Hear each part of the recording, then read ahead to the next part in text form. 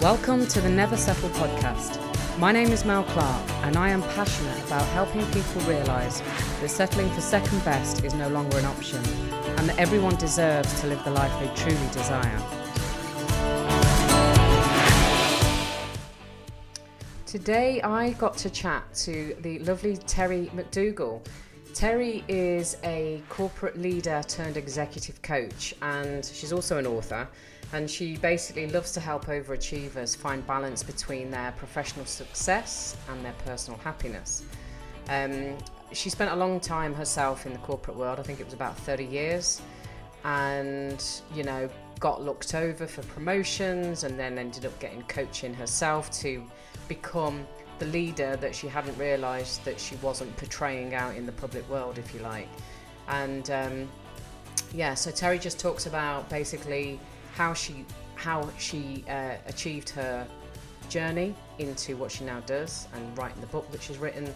And she also has her own podcast, and it's called Marketing Mambo. So it's all things marketing, which is a lot of her background as well. So yeah, lovely to talk to Terry. She's got a lot of great insights, and enjoy.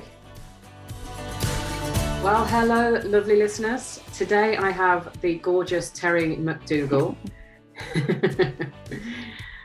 Typical woman, has to laugh, can't just let it. Terry is now an executive and a career coach, and also an author of Winning the Game of Work, Career Happiness and Success on Your Own Terms. Great name. She works with high achieving business owners and professionals who are successful but ultimately not happy. And she works with them to balance that professional success with the personal happiness. So they are usually paying a high price for that success in their personal life, which we hear of a lot, don't we? Prior to that, you became a coach in 2017, but prior to that, you were a marketing executive. And as we've just been talking offline, you spent a long time commuting into Chicago. And you're also a wife and a mom of 3 kids. And you have your own podcast called the Marketing Mambo podcast. So thank you so much for being here today. It's an absolute pleasure to meet you. Welcome. Well, thanks, Mel. It's a pleasure to be here. I really appreciate you inviting me to be a guest. Oh, you're very welcome. So I love to know more about my guests, and I love to know what makes them change their direction. Like, you've obviously had a bit of a pivotal moment back in 17. So do you want to give us a bit of your backstory, and so we can get a bit of, better picture of Terry, and also what made you get into coaching? Yeah. Well, I'm going to take it back probably a little bit further than maybe you even imagine.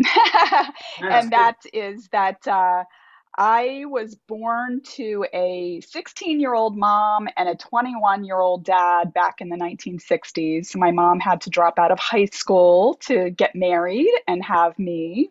And my dad got a job with the telephone company. He's kind of a blue-collar kind of guy and pretty handy with, electrician and welder and that kind of thing. And he got a job on these work crews that traveled all throughout the southeast of the US on a big, large-scale project where they were burying the long-distance cables throughout the southeast of the US. And because of that, we moved all the time. I guess in the early days, my parents rented apartments, but they were literally having to move like every few weeks or maybe on a larger scale project every few months. And so eventually my dad bought a trailer, so caravan or whatever you want to call it, in the UK. But, he would just hitch it up to the back of his pickup truck and move us to the next town. And we lived in more than 40 places by the time that I was 11 years old. Wow. So that really made me very adaptable. It also, kind of interestingly enough, I went to a different school every year. Thankfully, my parents sort of managed things once my sisters and I got into school so that we only moved once a year, but we moved to different states. I think that one year we did move in the middle of the school year, but for the most part, we would just, stay in one place. But it made me extremely adaptable.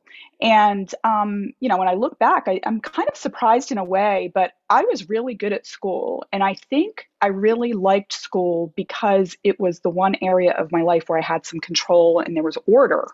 It wasn't constant change. You'd go to school and the teacher sets the expectations, and I just love that. And so I was a good student. And can I just say, you say it wasn't constant change. I went to one primary school and one secondary school. And when I was in primary school, we moved house, and my mum wanted to move us to a different primary school. And I said, no way, I don't care. I'm getting a bus. So we had to get a bus to the new, from the new place. Mm-hmm. And at the age of, I think I was 9, 10, she and my brother was a year younger than me. She let us do that because I kicked up such a stink. So the thought of changing schools for me was just not even an option. So yes. How on earth did you cope with making new friends every 12 months? Well, it was the only type of life that I knew because the majority of those 40 moves happened even before I got into school. And sorry, there's a little distraction here. So I suppose, when you're a child, you don't know any different than what you're brought up with. And I do remember my mother coming to me at some point and telling me that we were going to move and just, starting to cry and bawl uncontrollably. But I think that over time, I just realized that I didn't have a choice. Like this was just what my family was doing. And it really caused me to be very self-reliant. And in some ways, I made friends, but the interesting thing is that when you move into a new school, there's always some kid that wants to be friends with the new kid, right? And so, I was always being taken under the wing of somebody, and I kind of learned to be self-reliant, but also friendly enough, likable. But I in some ways didn't make myself that vulnerable, right? Because when you go into new situations, you really have to gauge like who's safe, who's not. I became extremely observant because I had to sort of like every situation evaluate what's going on here, like where is something safe, where is it not, and also understand the new rules, right? Because sometimes the rules are explicit and sometimes they're not. Sometimes you just sort of have to like look for the clues and figure out like how do you navigate in this environment. So one thing that I really thank my mother for is the fact that she always, I think because she had such a tremendous loss of her, kind of childhood of having to become a mother at such an early age. She always instilled in my sisters and I that we were going to get a college education. And because I was a good student, I was able to get into a good university. And when I got out, I was really set on working in the corporate world. And I think part of it was driven by the fact that, I didn't really want for anything whenever I was growing up. I mean, our family had enough. And at some point, when I was about in third grade, my parents bought a house, and I kind of grew up the typical middle class background. But I think that my mom wanted more for me, and I wanted more for me. I wanted to be able to do more. Go on vacation and have her nicer clothes and stuff like that. And so I set my sights on working in the corporate world. But the interesting thing is that, I mean, maybe not interesting, it's pretty obvious, but I didn't have any role models about, I went to college and I just was sort of, I went to a pretty elite university, and there were a lot of, I mean, even people that, they were children of kind of famous people or famous families, right? You'd hear the last name and you'd be like, oh, okay, yeah, that his dad is Secretary of State. like famous people. But I was clueless. I was just like, oh, I'm just a kid here, whatever. And when I look back, I realized like, oh, I was really fortunate to be in that situation. Um, but I kind of went through the world a little naive. But and I was trying to get ahead in my career once I got out of college. But what I found was that there were some missing pieces. Like I didn't understand necessarily what was going on around me. So it just made me more keen on learning and, continuing to use that kind of superpower that I developed as a child to really look at the situations that I was in and to say like, okay, I thought it was this way, but I'm doing these things and that's not working. So what do I need to do differently? Like what's working here? What are people that are getting ahead in their career doing that I'm not doing? And then I started reading books, and at some point I hired an executive coach. And after I hired the coach, that's when I started understanding that there were some kind of unwritten rules of the game of work that I was totally missing. I didn't understand how I really needed to show up. I just thought, oh, if I'm just a good girl and I keep my nose clean and my, nose to the grindstone, then I'm going to get ahead. And that's not how it works. And once, so I know this is a bit of a long story, but once I hired the executive coach, that really unlocked a whole new realm for me. And I did it in response to uh, trying to get promoted at one company where I'd been there for 8 or 9 years and failing to get promoted. So that's And coach. yes, Yeah. I hired a coach because I thought, okay, what I'm doing isn't working. It was actually even a little bit humiliating because I applied for my boss left the company. I had been sort of his right hand person. He was gone for a number of months before they even posted the job, and I was sort of keeping everything together as maybe the informal leader of the department. And I kind of looked at myself as the heir apparent, but when I went into the interview process, I didn't really. I think I assumed that people saw me in a different way than they actually did. I thought that they saw, and my boss had really relied on me tremendously, and I thought that people saw me as a leader and the heir apparent. And so when I went into the interview process, I didn't really prepare. And I just figured, hey, they know me, they see I'm doing a good job, and they'll promote me. Well, I got eliminated from the process because I didn't interview very well. So I hired the coach, and I that was really helpful to me. And eventually, I got an opportunity from a recruiter, and using everything that I learned working with the coach, I was able to get a job with a different company that doubled my salary the first year that I was in that job.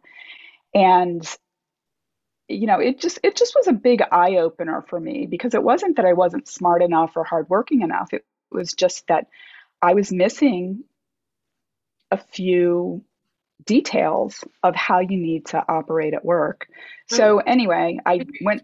Go ahead. Sorry. Sorry, there is a bit of a delay on our internet for some reason. Can you just share what one or two of those things was? Because in my mind, I'm envisaging like there's a certain game to play, isn't there, in corporate organizations? Mm-hmm. Yeah. And Yes. I've never been interested in playing those games. It's just not me. So Yeah. give us one or two things that it was suggested that you change. Well, it was really about I had been a good, what I call worker bee, right? I was a good project manager. I was pretty smart at strategy and so forth, but I wasn't the person that was influencing within the organization to get the things done. I was sort of the person noticing things and saying to my boss, I think we should do this. He was the face of the department. He was the person that understood how you influence within the organization. And that was a part of the puzzle that I was missing. I felt shy. I didn't want to put myself out there. I wanted to be recognized for being smart and strategic and hardworking, but I wasn't willing to step outside my comfort zone and step up and say, I'm a leader.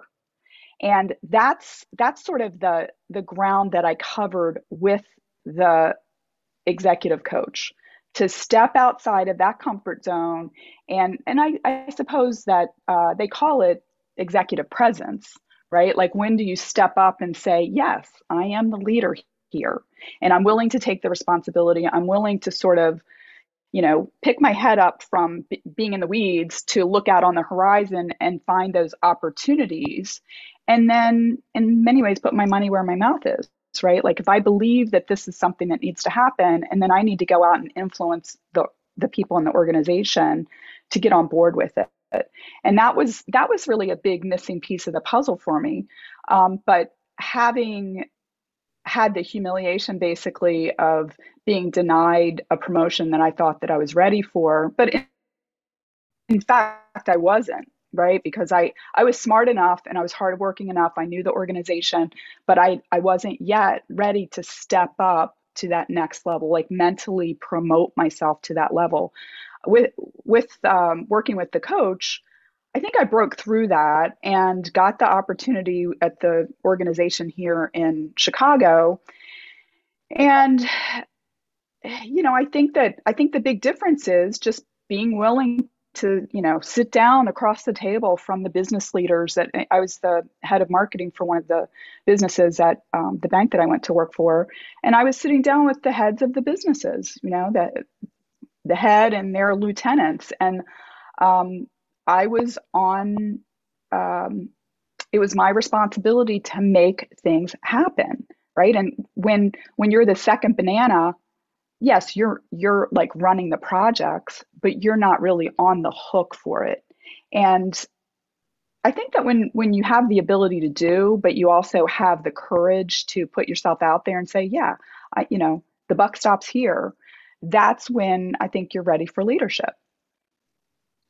Okay, cool. So, so the bank was your last job, which was 12 years. Is that right? Yeah. Yeah, that's right. And so what happened next? Well, I mean, I was there for 12 years. I had 4 different jobs. And it was interesting and fun to move between different roles and learn new things. But the last role that I was in was one that I didn't apply for. It was one that my boss said, I really would like you to take this job. I really tried to say no. I didn't think it was a good fit. It wasn't one that I would have applied for, but sometimes when you work in organizations, they assign you to a certain role. I did that job for 2.5, 3 years, something like that. And despite my best efforts, I still never felt like it was a good fit. I just felt like I was always running into friction, and it was a bit of a grind. And so somewhere along the line, I just said to myself, I don't think this is a good fit. What's next? I looked around, didn't really see anything within the organization that looked like a logical next fit. I mean, I've been there 12 years. And by the way, the company is a company that's not headquartered in the US. And so I was pretty much at the top of the ladder for US roles anyway. I didn't have any interest in moving out of the country to get to that next level. So I interviewed for some next level jobs at other companies. And to tell you the truth, I wasn't feeling that excited about it. And that really told myself something. I mean, it's really interesting because I think a lot of times for high achievers that, mentally there's this like competitiveness, like I want to get to the next level. I want to make more money. I want to have a higher title. But, in my heart, I did not feel a commitment or excitement about the challenges that would come with that next level. So that kind of told me something. And I said to myself, okay, Terry, and this was something I did at the beginning of my career. What are you good at and what do you like to do? And one of the things that I always spent a lot of time on, and even, going back to childhood, I always like to help people. I was pretty good in school, and even in school, like if somebody was having trouble figuring out the math homework or they didn't get something, I would always like to sit down and explain to them, like, oh, well, here's how I'm doing it. Like, maybe this can be helpful to you. I could break things down for people. And that's what I had done as a marketing leader with my teams. That some of the businesses that we worked in, there were some very hard-nosed internal clients that we had to work with. And I always coached my folks on how to build those relationships, how to show up, how to, put boundaries in place. And what I saw was that people thrived. People liked working with me. I had high employee engagement scores. And plus I just enjoyed it. I felt like it was a good use of my time to empower people so that our team could run more effectively. And so, having hired a coach at a certain point, I thought, maybe that's a path for me. And I actually decided to leave my job. Initially, I was looking at it more as a sabbatical, because I just was feeling really burnt out in that role. And I decided to get this coaching certification.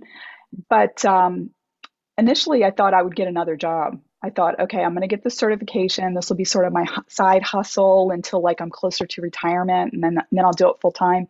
But just in the process of doing that, I just realized, like, why not? Why not now? Um, I had to face a lot of fears, honestly, in terms of, when you work for a long time. I mean, in my case, 30 years in the corporate world, you can tell yourself that, that's the only way to make a living. And that if you don't have the retirement account and the company health insurance and all of that, that you can't survive. And, here I am. It's 5 years later. I'm still here. And, I love what I do. And I feel like it's really the right fit for me. It's interesting that you sort of struggled in the earlier days and got a coach because of it. And now you're doing leadership coaching and business coaching. Mm-hmm.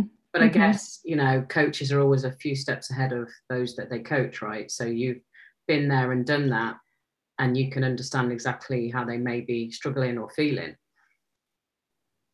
Absolutely. I mean, I feel like I'm very empathetic. Mm. And one of the things that's so interesting when you're coaching people is that most of the time they don't think anybody else feels the way that they do. And in fact, I've had a lot of clients that will say, "Am I the only person that talks to you about this kind of thing?"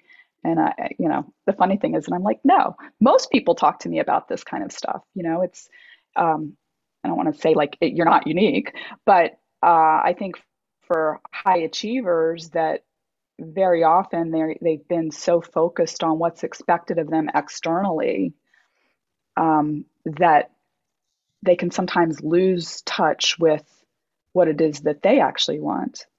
And I think there's a tremendous amount of power in tapping into that whole question of, like, why are you here? What is your true purpose? And it's probably not to run marketing for a division of a large national bank. It's probably something a little higher level than that. At least that's what I think in my mind. Yeah. So what did it look like? So you did this accreditation or this certificate, and quickly said, actually, no, this isn't going to be anything part-time. I'm just going to go for it. What did that look like for you in terms of, right, so now I've got to figure out who it is I want to help? Is there a niche, or is it just anyone and everyone that needs this sort of coaching? And how did you sort of start to build it? Well, at first I was doing both career coaching. I mean, I still do this somewhat, but I was doing more of the career coaching, which is people that are in job search, right? So helping them with their resumes and LinkedIn profiles and interviewing skills and that kind of thing. I really wanted to do more of the executive coaching, right? Like people that are in role, they're doing okay, but they really want or need to be more effective in their role. And it's funny because when you're first starting a business, I think that it is important to get clear on who it is that you want to serve. But in many ways, I had to sort of test it out a bit, right? Like work with different types of clients to see, who did I resonate most with, who resonated most with me. Um, and I think that it can also be, I think there can be like a real fear that if you like zero in on one particular type of um, client that you want to serve, that maybe you're going to miss out on other opportunities. And that's actually something that I continue to struggle with a bit. There's certain types of clients that I really love working with, but there's a fear that, oh, maybe there's not enough of them out there. And it's crazy because there's, millions, right? There's millions of people that want to be more effective at work, Mm. that are high achieving corporate professionals. But I think as an entrepreneur that it's pretty normal to struggle with your fears, Mm. because it's not like being part of a corporation, right, where you've got a big company behind you and many other teammates. I mean, when you hang up your own shingle, it's you, right? And I think that's one of the fears that I've had to kind of come to grips with is that I'm marketing myself. Mm. It's not some big brand, and it does make you feel a little vulnerable, a little bit like, yeah, this is me, take it or leave it, right? So did you sort of utilize your skills from marketing to get your brand out there? Yeah. Yeah, I did. Yeah, I was always really active I mean, for many years, active on LinkedIn and had built a pretty big network on LinkedIn. And my first clients actually came from my first degree network when well, actually, my first client was friends with somebody that I had worked with previously, and he knew I was going through coach training. And actually, while I was still in the coach training, he made an introduction to somebody who's actually a banker that he thought could benefit from coaching. And because I had that background, he was interested in working with me. And so that was a nice. I mean, obviously, your first client, right? It's a big confidence builder to actually have somebody paying you to do the thing you that you're in business for. But once I got the certification and put it out on LinkedIn, I had people reaching out to me to say, "Hey, I've been thinking about getting a coach and would love to talk to you about this." So that was very fulfilling, and quite honestly, I think that I was really thankful to my younger self for being a decent person. Because some of the people that hired me, one person I worked at my first job out of college, and we just sort of kept in touch long distance for a number of years. And um, when she found out I was a coach, she said, "Oh, well, I've really been thinking about hiring somebody." So that was good. And then I started, doing more things on LinkedIn. I was for a certain period of time, I was doing a lot of videos, just to let people get to know who I am.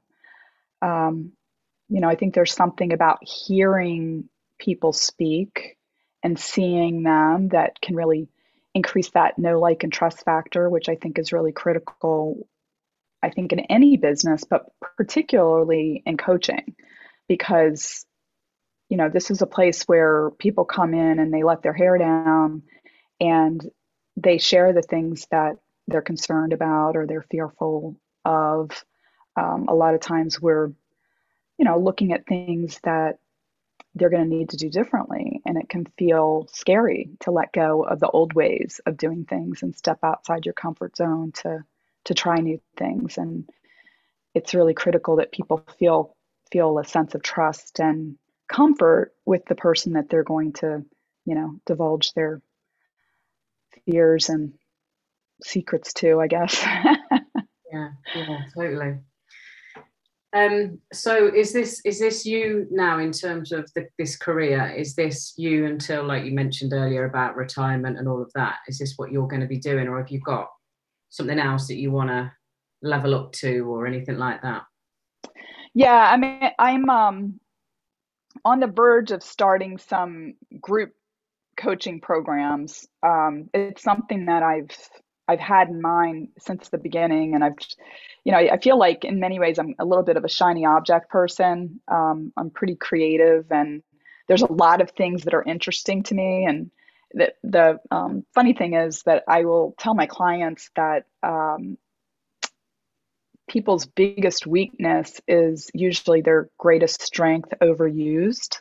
And I'm definitely somebody who looks out on the horizon and is like, oh, there's opportunity, or I love being creative. I love looking for new things. And that, uh, that's kind of my weakness too, right? Doing it too much and not like just reining it in and making some decisions about what I want to do. But I, um, I have a particular program that's actually a year-long leadership training program that's kind of a combination of technology-based training and group coaching, in a virtual coaching situation that I'm getting ready to launch. Cool. I was going to ask you something then, and it's gone straight out of my head. Something you said earlier piqued. Uh, uh, I don't know. It'll come back hopefully. Um, so just to sort of backtrack a little bit to when you started talking at the beginning about your mum and dad, I'm intrigued to know, are they still together? No, no, they got divorced when I was 12 years old. Right. I was going to say, because like 16 and 21, that's very young, isn't it? And Yeah, extremely young. And one of the interesting things about it is that moving around a lot, as you can imagine, it was very stressful on my mom because even when, I mean, for her, just thinking about like being in a new community all the time and her having to make new friends and being so young. And my dad, a lot of times, had to travel even for his job. Like there were times, and especially when I was in school, where maybe he was going to be working on a project that was far away from where we were living. And there were times when he would only come home every other weekend. He'd stay in a hotel and work wherever the project was. And so not only was my mom in a community where she didn't know people, but she was stuck with, actually, I had two sisters. So three small children in a trailer by herself. you know, Not good. But I think that they were having some marital difficulties, and she uh, convinced my dad to take a job, and I think it was like a slightly lower level job with one of the subsidiary companies of the American Telephone and Telegraph (AT&T) in Delaware. And Delaware is the second smallest state in the United States, and it's the state that if he had to travel within the state, you can drive from one end of the state to the other in 2 hours. So I think that he thought, okay, well, we'll make this move and we can repair our marriage, but that didn't work. They ended up getting divorced. Um, and so that was a whole nother thing of, crazy adaptation and family issues. yeah. It wasn't necessarily the prettiest or nicest split up. But then it sounds to me like you've had quite a stable adulthood, and you've got Yeah. I mean, yeah, I've been married 26 years and have three kids, ages 18 to 24. So, and quite frankly, I mean, because of that, I don't want to say instability, but constant change. mm, Um, it was really important to me to find a partner that I could stick with, right? I mean, I don't like a lot of drama, right? I want things to be like pretty, I don't know necessarily predictable because I like change and I've moved around a few times in my adult life. I mean, pretty big moves from Boston to Washington, D.C., and from Washington, D.C. to North Carolina, and then from North Carolina to Chicago. So, I've moved a fair amount in my adult life, but um, there's definitely been a balance between um, new challenges and trying to find something that's stable and well paying. And yeah, I want to feel secure in what I'm doing for sure. Yeah. Which is probably why it was another shock that you decided back in 17 to actually launch a business rather than have it as a side hustle. So there's clearly. Yeah. Yeah. I think that, it's sort of funny because I think about this a lot that, who's the person that you were born to be? Right. And I think in my heart, I'm definitely a creative connector. I like people. I like new things. I like being creative. I think that my life experiences they caused me to be probably a little more conservative than I would have been had I lived in a more stable environment growing up. Um, but I also think that all of that change that I went through made me somebody who I'm extremely intuitive and very empathetic. I've experienced a lot of things in my life, a lot of hard emotions in my life that I think makes me really empathetic with people. Mm. And I can sense things in people too. It's really interesting. Like just talking with somebody, there a lot of times I can kind of intuit what's going on, and that's a real superpower as a coach. Mm. You know, um, to to sense things so that you can ask the right questions and help help your client understand what might be going on with them. Yeah. Because I think a lot of times, I mean, and I can speak for myself too, um, that sometimes it's really difficult to pull back enough to be able to really see ourselves. Mm. And as a coach, my job is to hold the mirror up and to be there with the person so that they can see, okay, this is what's really going on with you. And is this what you want to go on? Or do you want to do something different?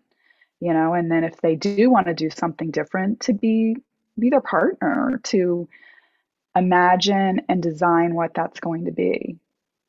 And one, I didn't mention this, but um, I think another one of my superpowers is optimism. Because, I mean, even as I tell my story, I've told it a number of times about moving so much. You can totally see where that might be a formula for like severe mental illness. you know? I mean, never having really that much stability. Um, but I always was really optimistic, really. I always was looking for the positive things. And I do think that just loving school was really helpful to me too, because I always thought like, oh, what's the next new fun thing that I'm going to be doing or that I'm going to be challenged with? Um, and I bring that to my coaching as well, because a lot of times people are really it's very normal to sometimes be negative because we want to protect ourselves from disappointment. But if we're not willing to step outside of the comfort zone, and then nothing ever changes. So I think having somebody that encourages and is there to help you believe in yourself can make a big difference, right? To take that baby step outside the comfort zone and say, oh, okay, nothing happened. I didn't get struck by lightning. I can keep going. Which is what everybody thinks. You're either going to lose your house, live under a bridge, or get struck by lightning. Cool. So, in terms of if anybody listening would like to know more about how they could work with you, where's the best place to send them? They can go to my website, which is terrybmcdougall.com, or they can also reach out to me on LinkedIn, and I'm happy to get LinkedIn with any of your listeners. My handle there is Terry B. McDougall. Okay, cool. And what's the parting words you would like to leave to the listener? Anything that you feel called to share? Yeah. My parting words of wisdom are that you deserve to be happy. You're put on this earth for a purpose, and it's okay to lean into this. I think that, not to get too woo woo, but I think that if you lean into what you were meant to do here, that the universe is going to help make that happen. Yeah, absolutely. Yeah, I mean, I'm a coach as well, and that's what it's all about, isn't it? If you build the foundations right in terms of what you actually give a shit about, rather than just doing something that you're doing for the hell of it, or you fell into it, or you've been boxed into it, or right. It doesn't become work anymore. Yeah, so true. I mean, I love what you said about being in a box, because I think that all of us have infinite possibilities within us. And, often we're just sort of shoehorning ourselves into a small box that is uncomfortable, right? And it's because we can be doing so much more. And, I'm a realist in terms of, I know everybody's not going to go out and become a coach, or, you know, run off to India and live in an ashram or whatever. But you do deserve to be happy doing whatever you're doing, right? And you don't have to trade, your happiness and your life force to earn a paycheck.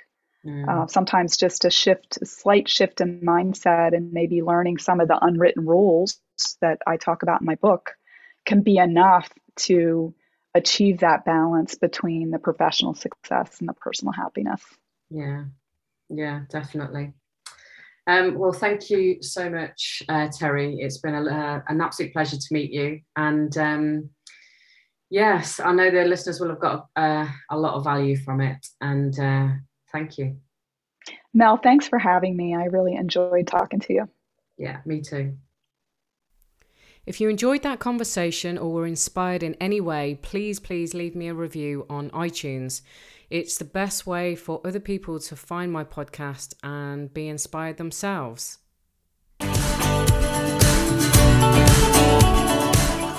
Well, I really hope you enjoyed today's episode, and perhaps the story resonated with your own life or reminded you that perhaps you're also settling for second best. I've been helping people from a young age and realising that there is more to life than what they are currently settling for. My desire is to give others the love to confidently and respectfully know their value, so that they feel joy and are empowered to make a fulfilling difference.